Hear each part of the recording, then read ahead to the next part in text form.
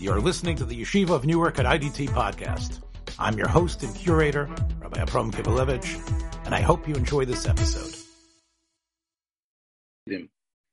I'd have to say that Rabbi Yosef Engel is unique in so many ways. There are people, if you talk to people in the Torah world, in the Yeshiva world, about Rabbi Yosef Engel and his Sfarim and what he has done, most people wouldn't even connect him to the Chassidish Welt.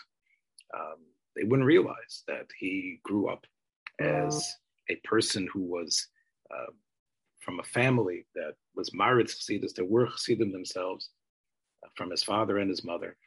They were connected to the great Divrei Chaim Tzanz, and through his mother's family, they were connected also through to the Noyam Elimelech, the famous Rebbe Elimelech of Luzhinsk. So there was no question about it that in Torno, where he was born, that this was a place that was steeped in Chassidus. By the time he was born in 1859, I believe it was, because it was, you have to take a look, it was Zion Chanukah of Tafresh Yutes. Might have actually been, you have to take a look and see if that was 1858 or 1859. It was in the seventh night of Hanukkah he was born. Chassidus already had entrenched itself in ways that it wasn't in an embryonic stage. There were already Rabbanim in place. And the Divrei Chaim, of course, was already renowned in the halachic world as someone whose rulings needed to be considered as almost as important as the Chassam Sofer and others. Again, I don't know if the Divrei Chaim ever reached that type of level, but people understood that the Divrei Chaim was a Pesach and a Rov, that Tzemach Tzedek's Chuvas, I think, were already from the Lubavitcher, the third Lubavitcher Rebbe, were already well known. So the idea of a Chassidish Pesach at this point was pretty prevalent. Rabbi Yosef Engel, I have to say, as powerful as a mind as he was, is not primarily known as a Pesach. Yet he was clearly living in the world of Chassidus, the world of Chassidish Rebbes, the world of Chassidim, the Kpeda of Chassidim, the Olam HaMachshava of Chassidim. But as I said before in the invitation, he was really, in a way, beyond Chassidus.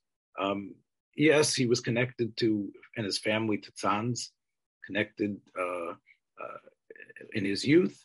He married in his youth, he was also well known by Chassidish Rebbes. They had heard about him. They'd heard about this great genius. The truth was, all of his family, even his brothers, were all known as very brilliant people.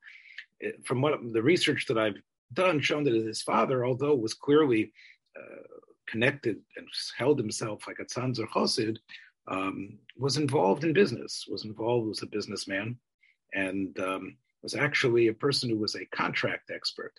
And it seems like he was he knew how to stride within, I would say, the secular world. I don't have that. I'm not 100% sure about his comfort level there, but it's clear that he was able to provide for his family, and especially for this son of his, this Rabbi Yosef, an atmosphere where he could thrive with Bikiyus. He was known to have said that unless you can count all the letters of the Rashi and Tosfos, meaning you know your Rashi and Tosfos code till you know how much letters were, that you shouldn't necessarily go to any other Sfarim. But if anybody went to other Sfarim, it was him. His knowledge in Sfarim, Sifrei Psak and Shuvas, it's outstanding. It's outstanding, and it's you're flabbergasted by how much he knew.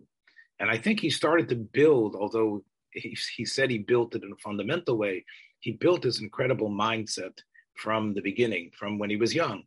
His father was able to support him, and in Tarna, he was known as the Tarna Ilui, and people came from all over just to test him, to talk with him, to sort of, in a way, enjoy the brilliance of someone whose memory was faultless, and someone who could speak like a wunderkind, who could speak about almost anything. He was married at around 19, And that's when he moved to the city of Bendin or Benzin, which at that point was in Saras Drosha.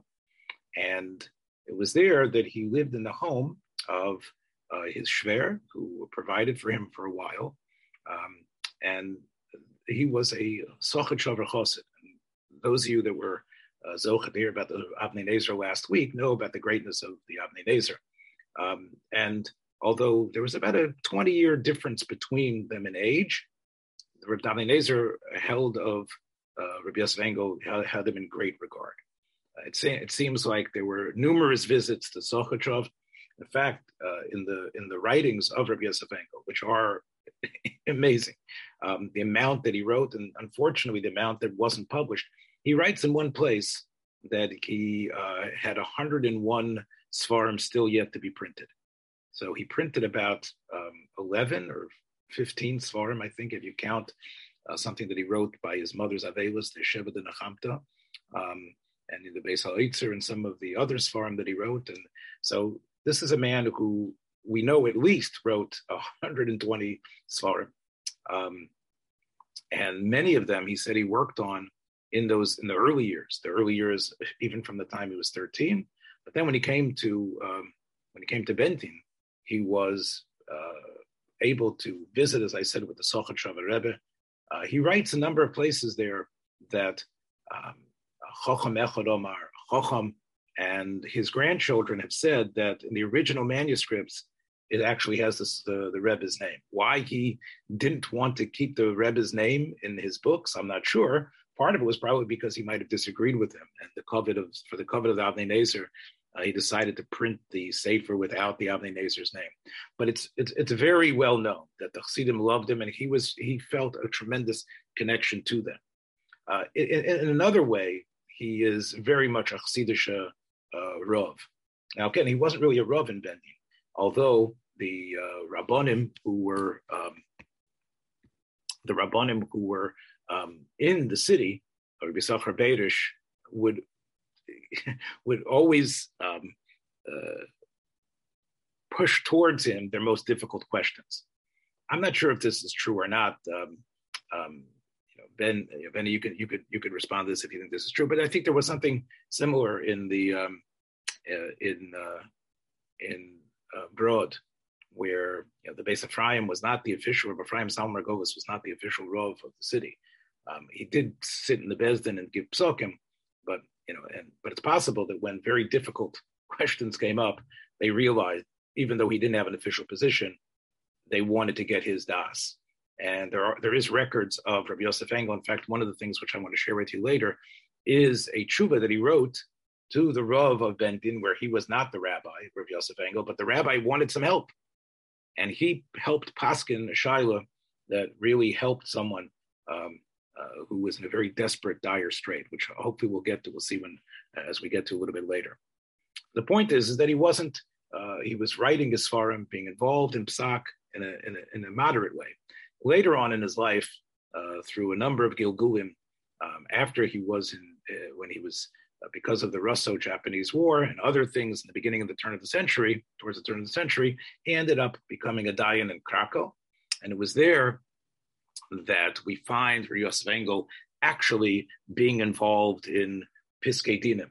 We find his names on various hachrozos, various community announcements and proclamations. It was there that he, in a way, I guess, sort of came into his own, but even there, nobody refers to him as the Av Bezdin of Krakow, which he essentially was, although he was really beyond, and as I said, beyond any place, and greater, in fact, than any of his works.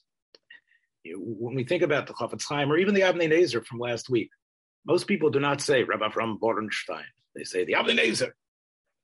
With Rabbi Yosef Engel, as magnificent as his works are, he's not known as the Asfen Daraisa says. If someone does say that, then he's a little bit on the an outlier. Again, I've been around for a long time. I've heard Rabbi Yosef Engel's name, I guess, since the first time I discovered it myself was, I would assume, I guess I didn't hear that much in Ner Yisrael when I was in yeshiva, to tell you the truth, and the Litvish yeshiva that I learned it. But when I went to, on my own to Florida afterwards, it was there that I discovered who Rabbi Yosef Engel was. But when I speak with people about Rabbi Yosef Engel, nobody says to me, oh, take a look at what the Asfan Daraisa says. There's the Ktsois, the Pnei Yeshua, but Rabbi Yosef Engel, I think it's Halei Dover, that he is greater, even in the magnificent works that he wrote, which are, as I said, you are flabbergasted by their greatness. Still, he is somehow greater than his corpus. He isn't the Chofetz Chaim. He isn't looking. He's Rabbi Yosef Engel, and I think there's something similar with Rabbi Nachum Zemba. I think Rabbi Nachum Zemba, people probably, they're not going to say, oh, the Zambu the Sifri writes or the Tetzes Chaim writes. There's something about the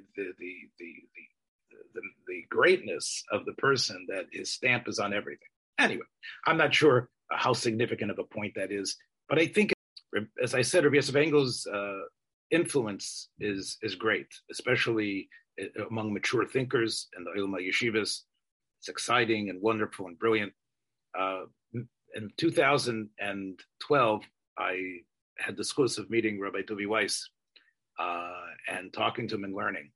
And it was within a couple of times of speaking with him and learning that I sensed a tremendous affinity between Rabbi Weiss and Rabbi Yosef Engel. In fact, I said to him, this is a Rabbi Yosef Engel type of idea. And he says, that's my favorite sefer. I always look there.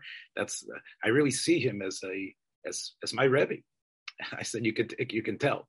And throughout the years, the many years that I've had the merit to know Rabbi Weiss and speaking and learning, I hear I sense and see and the spirit of Rabbi Yosef Engel, and many times, sometimes even the exact ideas that Rabbi Weiss has been machavin to, very close to it, and the simcha that Rabbi Weiss has when he's able to realize that what he said is really in line or even mirrors what Rabbi Yosef Engel says is immense. So there was no one really quicker in my mind to present about Rabbi Yosef Engel than Rabbi Weiss. Rabbi Weiss, if you would. And Rabbi Yosef Engel is, I always found to be very, very interesting, not just interesting, but so deep, but on a level that I didn't necessarily, we don't necessarily find so often in other achronim, and that is that his nature is to go to the great depths of lamdus and chakiras, almost like you feel like you're reading a brisker sefer, and then very smoothly entering into the world of machshava, and there is no chiluk beinehem. It's all one chativa achas. It's all one grouping, one learning, and I always found that to be very, very. It always touched me not just in an analytic way, in an intellectual way, but he has a way of touching you both analytically, intellectually, and emotionally. I remember when Rav Shach passed away a number of years ago. So Rav Olbaum from Queens, Rav Noach Isaac Olbaum, was giving a hesped on the shloshim of Rav Shach, and my wife and I were living in Queens at the time, and he told the following ma'aseh. He told that Rav Shach was a young boy. He was traveling with his father somewhere, and somehow he ended up in the town where Rabbi Yosef Engel was the Rav, and Rav Shach's father wanted to bring the young Rav Shach to meet Rabbi Yosef Engel. So they came to the house on Shabbos, and the Rebbitzin opened the door, and the father of Menachem Shach said, my son should be able to meet the great Gaon. Rabbi Yosef Engel is the Rav here. So the Rebbitzin said, he's here, but he's sleeping, and you can't come in now. So the father said, B'cholzos, I'll call upon him still, if it's possible, we can come back later, but is it possible at least to get a glimpse of the great Gaon? So they said, okay, you can get a glimpse, but tiptoe in, and you have to be very quiet. So she says, okay. So they tiptoed in, and they saw that Rabbi Yosef Engel was sleeping over his Gemara, but his right hand was moving like he was learning. So he was sleeping and learning at the same time. The number of Sfarim that he wrote, I'm only familiar with a few of them, with the famous ones, the Asfan Daraisa and the Lekach Tov and the Gvura Shmonim and the Beis HaOtza, which we're going to talk about a little bit today, are just so filled and so packed. There's very little fluff, if I could say that. It's just so packed, and every page is another chiddush. It's really something special to be able to. Rabbi Vremel said that I call him my Rebbe. If I would be a Talmud, it'd be a great zechus. So I tried as much as possible to incorporate his ideas into my shiurim, and it's really a great honor. Just recently, I was talking to Rabbi Vremel about a thought from Rabbi Yosef Engel that I wanted to share. There is a concept in halacha called an aseh dochalotas. We're coming up to the Yom Noraim, and the Gemara in Rosh Hashanah brings down from Rav Kuspadai, says that there are 3 books, Shlosha Svarim Tachim, but Rosh Hashanah. There are 3 books that are open on Rosh Hashanah, and we know that one is the Sefer HaChaim, the Sefer HaMesim, the Sefer HaBeinonim, and the Gemara says that the tzaddikim are nechtavim and nechtamim la'alta l'chaim, and the rishayim are nechtavim and nechtamim la'alta l'misa, and the Svarim all ask, what's going on? How is it possible to say such a thing? All the Rishayim are written and signed for the book of Misa. We see plenty of Rishayim, and it's not always so simple to figure out who's a Rasha, but sometimes we have an idea. And we have many wonderful, great Rishayim who are walking around. They live this year, next year, another 20 years. How could the Gemara say it's against the Metzius? So there's different answers that are given. The Arvei Nachal brings an answer where he says that the person, the same way the body is made up of different parts, the neshama is also made up of different parts. There's the nefesh, there's the ruach, there's the neshama. So he explains that what it means that the Rasha's nechtavim and nechtamim lamisa is that he loses access to the higher portions of his neshama. That when a person's a Rasha, the neshama part of the neshama leaves the body. It can't dwell in such a wicked environment. And the Rasha is only left with the lower part of the soul called the nefesh. As it says, V'yoshma nefesh ahiyim. Based on this, the Shem Shmuel says, we'll get to the Yosef Engel in a minute, but the Shem Shmuel says that, the Shem Shmuel writes that for this reason is why aseh is dochalot aseh. Aseh is dochalot aseh, because the aseh, when someone does a mitzvah aseh, so it's done with the highest part of the neshama. And when someone someone violates an avera, so the neshama temporarily leaves, and then the avera is done with the lower part of the neshama, with the nefesh, the oshma ha-nefesh ahi. So therefore, aseh, which comes from a higher part of the neshama, is dochalot aseh. So while we're talking about aseh dochalot aseh, I was thinking of Rabbi Yosef Engel, because there's a Ramban that's often quoted in Parshas Yisro that explains a different reason why the aseh is dochalot aseh, because the aseh, mitzvah aseh, is done from the midah of ahava. When someone loves someone, so they do things for them. They bring flowers So out of our love for Hashem, that's the core of the yesod of the mitzvahs that we do. The 248 mitzvahs are rooted in the midah of ahava. Like Avraham Avinu was rooted in chesed, ahava, loving and embracing people. So the mitzvahs aseh, the 248 mitzvahs aseh, which is gematria, Avraham, are performed out of the midah of ahava. However, the mitzvahs lo taseh are performed because of yira generally. We don't do something because we don't want to get, we have a certain awe or a certain fear, let's say. So that's the lo tasehs come from yira, and the asehs come from ahava. One of the svarim that Rabbi Yosef Engel wrote was called the Gilyonei Hashas. The Gilyonei Hashas are not long ha'aras that he writes on all of Shas, and he has on the Yerushalmi as well. And the Yerushalmi in Zroyim, Rabbi Yosef Engel explains as follows. Based on this Ramban, we can explain a wonderful Gemara. The Gemara says in Zvachim that even though we have this concept of that an aseh, mitzvah aseh is docha, mitzvah lo taseh, that does not apply in the Mikdash. Doesn't apply in the Beis HaMikdash. We would not apply the concept of aseh docha lo taseh, and it's not clear. The Gemara never says why that should be. Why should it be that a mitzvah aseh is not docha lo taseh in the Mikdash? If you have a concept of a principle of aseh docha lo taseh, so why shouldn't that apply in the Mikdash? Rabbi Yosef Engel writes something that again is halacha and machshava at the same time. It's all one. It says that we understand that in the Beis HaMikdash, it was a place that was focused on the Yiras Shamayim, on Yiras Hashem. The Beis HaMikdash is built on Har HaMoriah from Lashon Yira. There's a certain Yira, a certain awe. A person has to dress a certain way. You can't come in with your shoes. You can't come in with your phone. You can't come in with your wallet. You have to leave all that by the side. You can't make the Beis HaMikdash into a shortcut.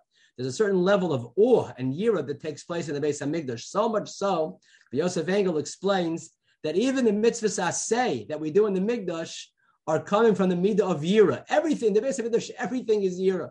And if everything is yira, that's why asay is not docha the lot asay in the mikdash. The reason why asay is docha lot asay is because ahava, mitzvah asay, neutralizes a lot asay which comes from yira. So the mitzvah of tzitzis comes from ahava, not to wear kalayim comes from yira. But when you put the two together, so asay is docha lot asay. You can wear tzitzis even if it's going to mean that at the same time you're going to be wearing kalayim. However, in the Beis Hamikdash, you do not apply mitzvahs. You don't apply the concept of asay docholot asay because in the Beis Hamikdash, even the mitzvahs asay came from the world of yira, and therefore there's no ahava being docha yira. It's all yira, and therefore that's how Rabbi Yosef Engel explains that there's no asay docholot asay in the Mikdash. I wanted to share another thought. Rabbi Yosef Engel in one of his svarim, very important sefer called the Beis HaOtzer. The Beis HaOtzer. I didn't know this. It doesn't say this in the Sharblat of the Beis HaOtzer, but Rav Schachter once explained that the Beis HaOtzer was really meant to be encyclopedia of Rabbi Yosef Engel's own works. He wrote an encyclopedia in order to reference all the Torah that he wrote in all his other Sfarim. Rabbi Vremel, how many Sfarim does Rabbi Yosef Engel have? I think there's 30 volumes of notebooks that were lost. And unfortunately, because it was in Krakow and then in Vienna, so it was all lost by the Holocaust. So there's only 2 volumes. He only gets up to Aleph and Beis, I believe. Exactly. It's a tremendous loss because what he has in Aleph and Beis, he doesn't even finish Beis. He starts with Aleph, Beis, Aleph Gimel, Aleph Dalet, all words. And he's referencing what he's writing in all his other Svarim, but Rebbe Vremel just 120 Svarim. So he was an absolute encyclopedia, really, of his own Torah, which is so amazing and deep. His very first piece in Beis HaOtzer, he discusses the status of the Avos. Status of the Avos is a big machlokus in the Rishonim, whether the Avos had the status of a Ben Yisrael or Ben Noach. It's a little bit funny to call Avraham and Yitzchak and Yaakov Goyim. It's a little bit of a funny concept. But the truth is, many of the Rishonim hold that they were Bnei Noach. They were not used to, the Torah had not been given. And before Matan Torah, there really is very little, there's no concept of someone who's a Yisrael, not a Yisrael, till Matan Torah, till we had the Gerus that took place in Mitzrayim and then at Har Sinai. So there is no concept of a Yisrael. So therefore, even the Avos were not Yatsu Michlal Bnei Noach. They were part of Bnei Noach. And the big question that's always asked is, wait a minute, if it's true that if it's true that the Avos are and have the status of Bnei Noach, there's a halacha that someone who's a Ben Noach cannot keep Shabbos. Someone who's a Ben Noach is not allowed to learn Torah. So the Gemara says that the Avos kept Kol HaTorah Kula. The Avos kept, which includes Shabbos and Torah. They learned Torah. Even the fact that Noach learned Torah is also a question. How does Noach learn Torah? The Gemara says Malamech Noach learned Torah from the fact that he was able to distinguish between those animals that were kosher, the animals that were not kosher. Is it shaykh to say that Avram, Yitzchak, and Yaakov did not keep Shabbos? The truth is, the question is a little bit funny, even though many of the Achronim deal with it. It could be when it says that they kept the mitzvahs. Maybe they didn't actually physically do the mitzvahs. They just were able to draw down whatever that spiritual energy that comes from doing mitzvahs. But that being said, in the middle of the discussion of whether the Avos kept mitzvahs or not, on the very first os, in the very first piece, in his Beis HaOtzer, the Rabbi Yosef Engel wants to know, well, why is it that a Ben Noach, that a guy is not allowed to keep Shabbos? Why not? What's the problem? Why can't a Ben Noach keep Shabbos? Was something wrong? If someone wants to keep Shabbos, let him keep Shabbos. The Gemara says that Ben Noach, Shabbos is Chayiv Misa. He wants to know why. He calls him Arshon Sanhedrin, and then he gives his own Mahalach. He explains as follows. The whole Yesod of Shabbos and Torah is at the Lamala Min HaTeva. They're above the world of nature. We know that Shabbos is called a Nachla Bli Mitzarim. The Gemara in Shabbos Daf Kuf Yud Ches. Shabbos, someone who keeps Shabbos is eventually going to be Zoch and inherit an inheritance that has no borders. Torah, of course, is infinite. It's forever. It represents and is HaKadosh Baruch Hu's Seichel Kaviyachol, as the Baal HaTanya points out in the beginning of his Sefer. So he explains that those areas of Torah that represent most fully the concept of that which is above the gvulim, above boundaries, l'malam and ateva, l'malam and gvul, have no shaykhs to a ben Noach. A ben Noach comes from this world, they're connected to Olam Hazeh, and those areas, specifically Shabbos and Torah, which are areas that are l'malam and hagvul, l'malam and ateva, a guy has no shaykhs, a guy is not allowed to be keeping Shabbos in that area. That's how he explains the halacha of Shavas Chayv Misa. Person who has no place in that area that's l'malam and ateva, so that's why the guy cannot keep Shabbos, is not allowed to learn Torah. In terms of answering the question, so then how were the Avos able to keep Shabbos and Torah? He explains very simply, it's not, if the whole reason why the guy is not allowed to keep Shabbos and learn Torah is because they're from the world of Gvulim, as opposed to Shabbos and Torah, which stems, which flows, which represents, which connects to a world which is l'malam min hagvul, above boundaries, above time. So therefore, that doesn't apply to the Avos. It's true the Avos may have the status of a ben Noach, but they are the harbinger, they are the beginning of the Klal Yisrael. And therefore, they, despite them having the halachic status of a ben Noach, they would be allowed to keep Shabbos and learn Torah because they come from that world, which is the beginning of Klal Yisrael, which is l'malam and hagvul, l'malam and ateva. That's Rabbi Yosef Engel's it's what he talks about in his very first piece in the Beis HaOtzer. Just last night, one of my sons came over to me to ask me a question in Masechta Gittin. He's learning the Perek HaMegarish, which is the 9th Perek in Gittin.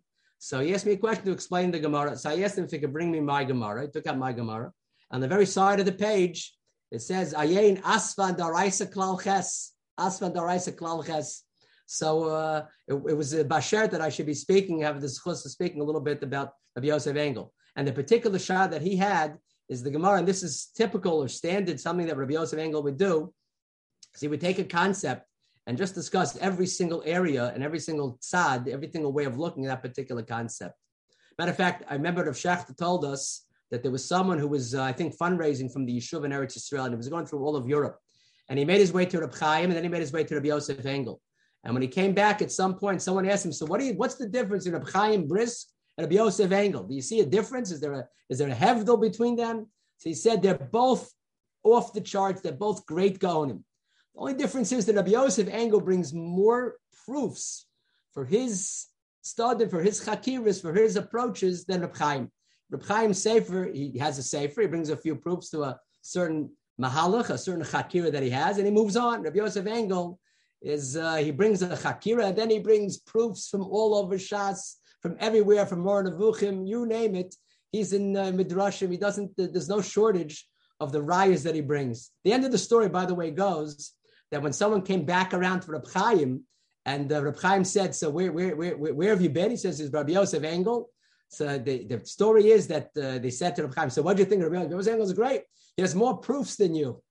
So the story goes that Reb Chaim went down into his drawer and he pulled out hundreds of pages of proofs. He goes, you want proofs? I have proofs too. I just don't put them all into the sefer. So anyway, this particular chakira that we were discussing last night is the yesod of a concept of a person who's called a yavama l'shuk, a woman whose husband passes away without having any children. So she becomes what we call a yavama. And the halacha is that she's not allowed to marry anyone except for one of the brothers, ideally the oldest brother, but one of the living brothers of the husband who passed away. The widow can only marry one of the brothers of the husband who passed away, assuming that he passed away without any children.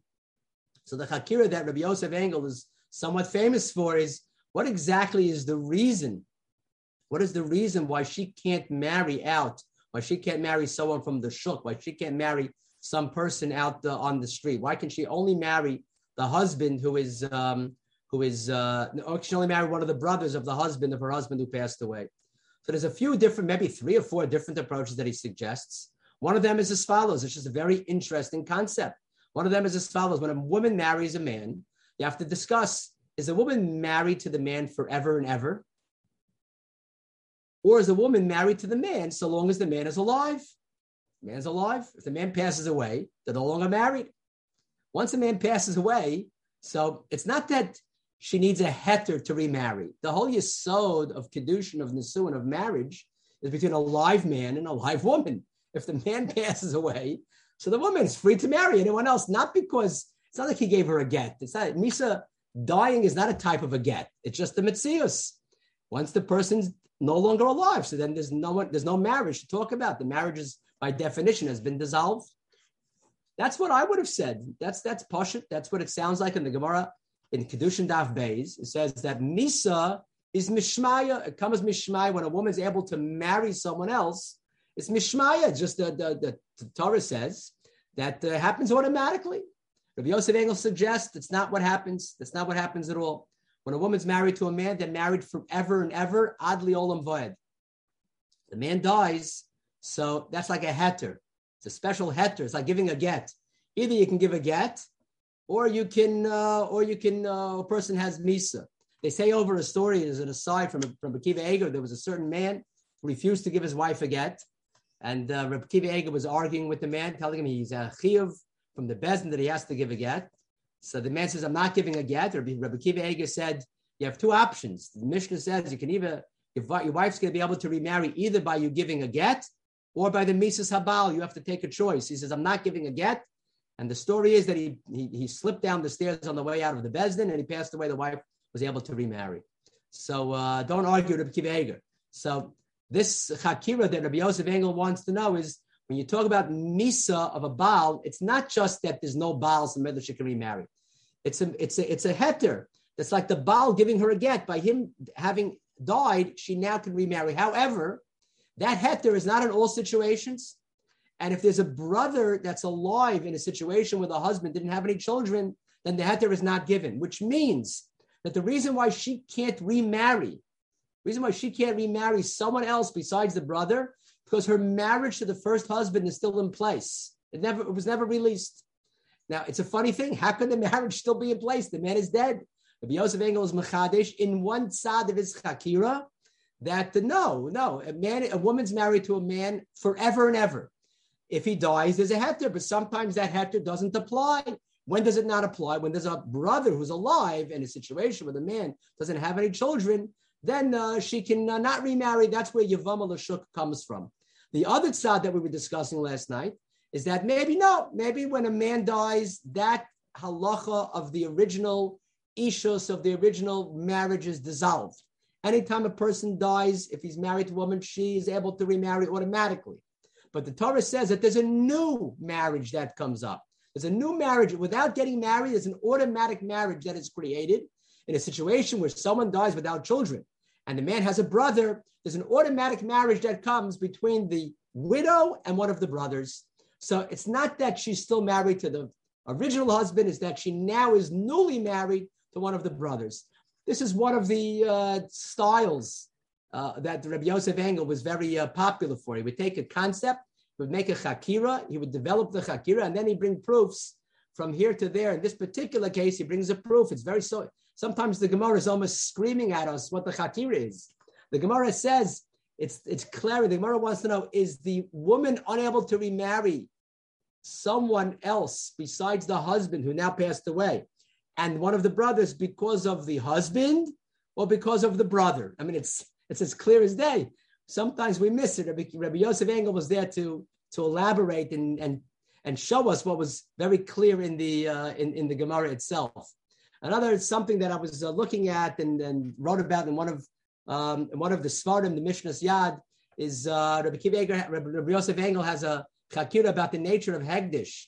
The nature of Hegdish. What's the idea of Hegdish? Hegdish means that before you bring an animal as a korban on the Mizbeach, so you have to be makdish the animal. You can't just walk your animal into the Beis HaMikdash and ask the Kohen to bring your animal as a korban. What you first have to do, you have to be makdish the animal. You have to consecrate the animal. You have to say, Harei zu ola. You have to go over to the, I don't know if you have to go over to the animal, but you have to reference the animal in your statement, Harei zu ola, Harei zu shlamim, Harei zu chatos. And then after you makdish the animal, then you bring the animal as a korban.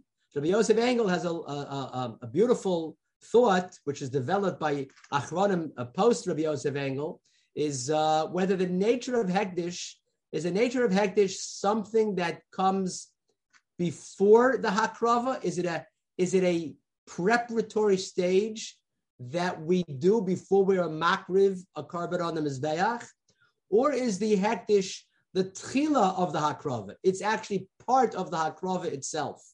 It's not that you have to be makdish an animal in order to be makriv on the mizbeach. No, it's actually more than that.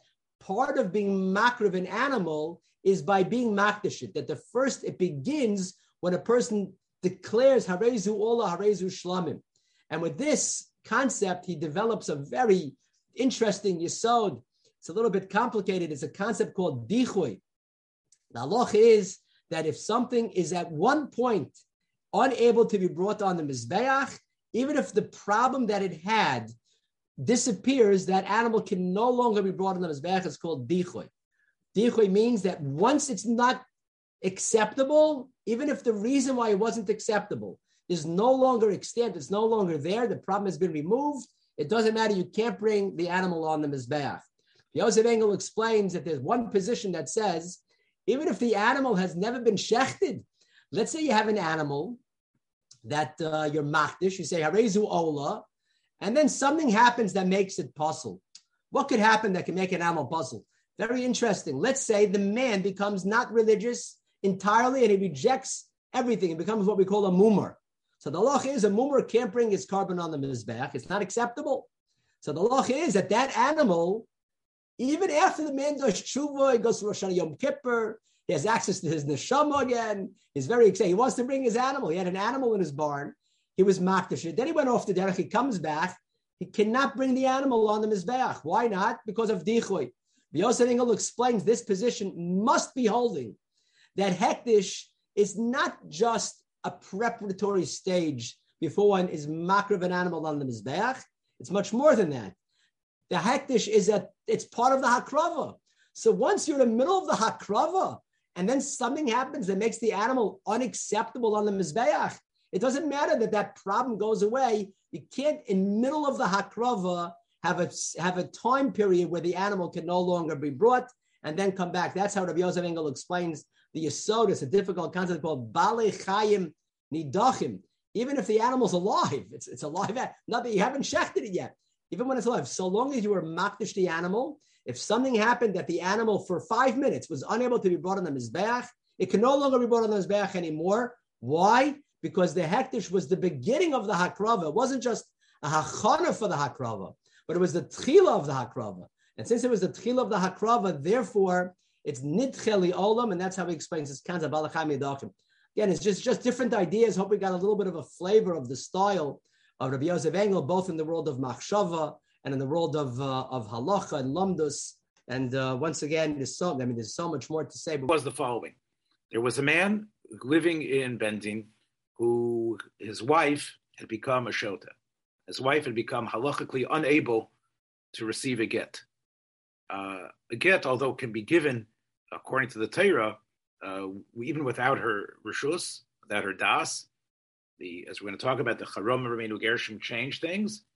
However, the woman, she needs to have the mental acuity to be able to receive a get. If she doesn't have that mental acuity, you're still married to that person.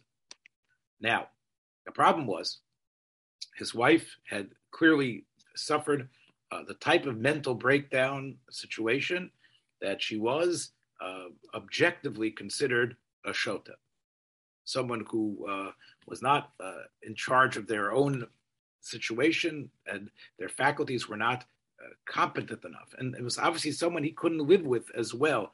She might have even been under, I don't know if she was institutionalized, but he was not able to live with her. And it had been for years. The man wanted to marry another wife, but he couldn't give a divorce to the first one. Now, so what's the problem? So we know there was a eitzah that was used in Europe. I'm not sure if it was in the Sephardi world as well, called the Heter Meir Rabbonim, that the issue of marrying a second wife is the Chaim Rabbeinu Gershom.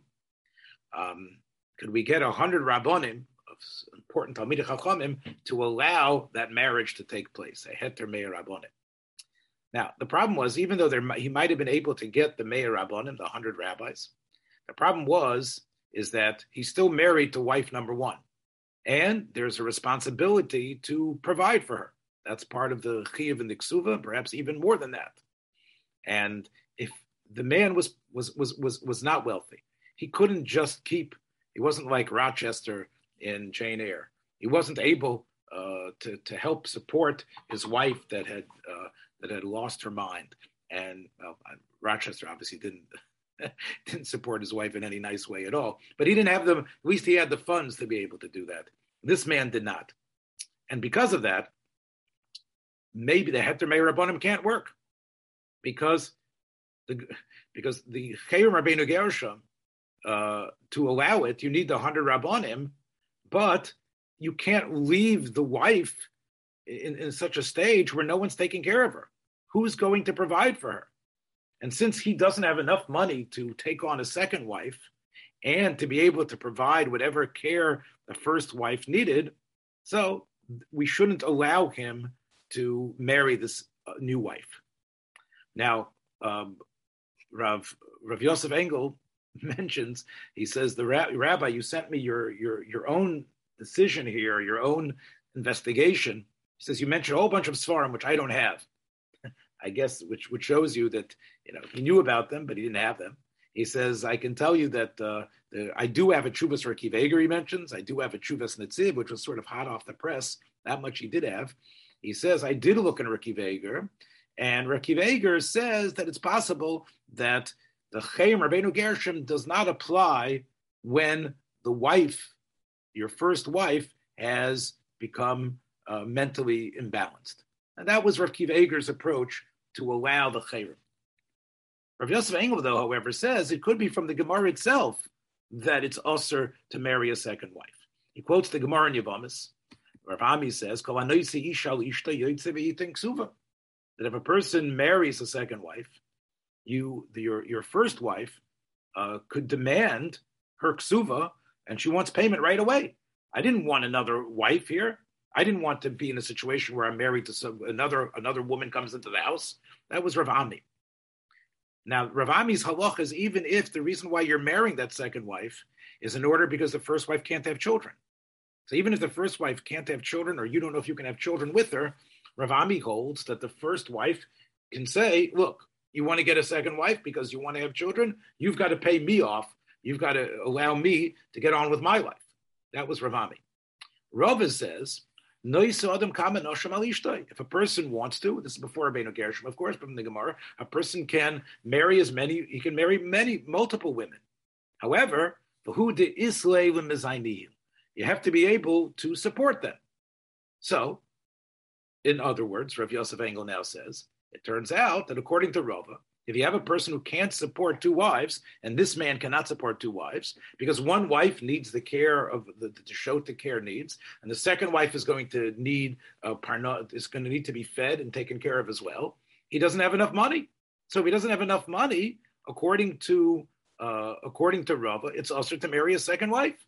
So you can't just say, Rav Kiva Eger, what was the Chayim Rabbeinu Gershom? And maybe the Chayim Rabbeinu Gershom doesn't apply. From the Gemara itself, it would be usher to marry a second wife if you're not able to support two. And we know that there is a machlekes between the Rambam and the Ramah. The Rambam holds that if a woman becomes a shaita, that you are able to, you don't have to keep on supporting her. That is the shita of the Rambam. But the Ramah says not like that. The Ramah paskins that as terrible as the situation is, you still have to pay for her meals, and she still has to be fed by you. So he says that if you're talking about a Heter Meir Rabbanim, so and you can't support two wives, so the Gemara itself says it's also because you're mechuyev to give mezainis to one, and therefore l'chora, our friend in Bendin is in a problem. He won't be able to marry a second wife. So Rav Yosef Engel was matir, though, however. Not from the way Rav Kiva Eger did. He was matir, this man, from another reason. And what he uses here is something which I think is worthwhile to hear. He says that the idea that Rava says that you can't marry a second wife if you can't support both is only if there's no mitzvah to have married that second wife.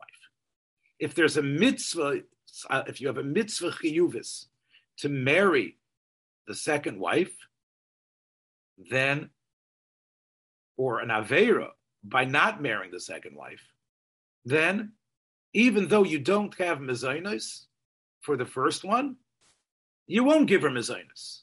Why? Because if by giving mezonos to the wife that was the shota, you are now going to be doing an isur, there's no chiyuv to give mezonos to a woman to do any mitzvah. By doing that mitzvah is an isur. Rabbi Yosef Engel says it can't be worse than, let's say, if a person needs mezonos for himself, right? You have a chiyuv to support yourself. But the only way you can support yourself is by stealing, is by robbing, is by killing. You're not going to say, well, I have a chiyuv, I have to be mafarnas myself. If there's an aveira involved, there cannot be a mitzvah to support. If the support can only come through an aveira, then there is no mitzvah to support that person. So what aveira is there? Staying in that situation. So Rabbi Yosef Engel, based on the Chuvas Radach, Rabbi David Cohen, from a Kadmai, he says, the way he words the Gemara in Yevamah says, Asr li'odam la'amay b'lei isha, that a person cannot be in a situation where he's not married, that it's asr to stay not married. Why? Because the pasuk says, Le'toiv heyoisa adam levado, right in the beginning of Sefer Bereshis. It's before Matan Torah, but the Radach says that that's an isur minatera. So, if a person by staying married and not allowing him to get married to someone else, he's going to be over an isur. Now, even though it's true, he says that sometimes the rabbis create dinim where they say you can't travel outside of the tchum even for a mitzvah rabbah. We know that they were mavato the mitzvah of shofar on Shabbos, even though there's a mitzvah. So Rabbi Yosef Engel says that's because even though the Rabbanans are very strong, and sometimes you have to keep a mitzvah the Rabbanan even though the other mitzvah isn't being done, that's where there's a mitzvah saseh that falls by the wayside, because the mitzvah isur the Rabbanan is stronger. Here, the mitzvah the Rabbanan to be mafarnes your wife, the shota, can't be stronger than an aveira, a mitzvah that's really and essentially an aveira, if you don't fulfill it. What's the aveira? Rabbi Yosef Engel says, to be a person who's not married lends itself almost automatically to a life of Yisr. Because men are men. And a man without a woman to live with, without a woman that he could have a sexual relation with in a normal fashion, that is living a life of Aveira B'Poyo, Rabbi Yosef Engel says. So it's therefore, which again is sort of a Hasidic way of looking at living without a functioning marriage. And therefore, he says that it can't be that for the mitzvah the Rabbanon of being mafarnes, the first wife, he is going to be in an Aveira state by living without a wife that he can actually have a real relationship with. Because living in a situation where you don't have a real relationship with that person, and you don't have a relationship with a man, doesn't have a relationship with a woman, is a status of Isser. And it's from the very beginning of the Torah. Rabbi. Yes. Rabbi, maybe it's a sin, it's an Aveira not to support his first wife who is unstable. Maybe that's an Aveira. It's true, but it's a shibud, Henach. He has a shibud as a married person. You have a shibud mamon to your wife. Now, it could be a shibud that the Torah creates from the pasuk Sher Ksus Vona. It might be a din derabanan that the Rabbanan, because of the ksuva you took on upon yourself. But it can't be greater. It doesn't take precedence when now by having fealty to this woman that you are going to be in a state of Aveira. Now I know what you're saying. You're saying it isn't just support of money. It's humanity. It's menschlichkeit. It's what any compassionate person can do. No doubt about it. That would be, but on there, he could say, well, the community should support her, right? Right. She's a woman who needs help, but it's not, you can't say that it's my chiyuv. You can't say that the poor man from Bendin can't remarry and can't have a normal life because he's mechuyev to pay for this woman who's a shoita, and therefore he won't be able to have a second wife. So therefore, he says that and again he uses, as Rabbi Weiss says, he goes through Shas to show you where this principle, how the mitzvahs, the Rabbanan, are connected to the mitzvahs from the Torah. But at the end, as you can see, that obviously this to ask this person not to be married, we know when it comes to Hashavas Aveda or Kibbut Aveim, a person is even Kibbut Aveim. Let's talk about what you're saying, Enoch. Kibbut Aveim, Rabbi Yosef Engel says, even if you say that first of all, we paskin that it comes from the father, not from the child, and the child doesn't have to lose his to do an aveira to help his father to give his father what he wants. A person doesn't have to lose his olam haba. Doesn't have to lose his. That's more important than money. Then even if you want to say a person has to pay for the support of his parents, which we don't paskin like that, but you don't have to lose. You don't have to lose your olam haba for your parents. You don't have to. That's considered too much of a sacrifice. In the same way, or Hashavas Aveda for somebody else, you don't have to lose in order to return a lost item, even though it's a great mitzvah. Here he says that this is a loss to himself that can never be recovered. So he says that, and I just read you the end of his psak, as he says that Hadover v'chayra poshet u'muchrach she'ein loy la'avor avur mezayneseh afil nindu disr derabonon. That in order to keep supporting her, if he's doing an avera by doing that, he says it's no better than himself. And therefore, he gave a heter for the man to remarry.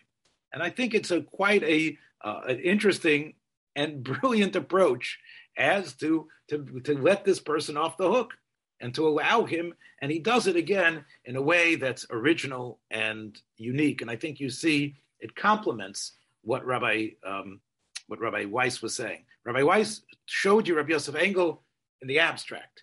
Here's Rabbi Yosef Engel dealing with a person with a problem on the ground, and through the type of heady analysis and understanding that he brought to, he allowed this person to perhaps have another chance in life. And that really shows you, again, the greatness of being able to think analytically and being able to apply it in such an important manner. Thanks for joining us for another episode from the Yeshiva of Newark at IDT Podcast. Be sure to subscribe on your favorite podcast app so you don't miss a single episode.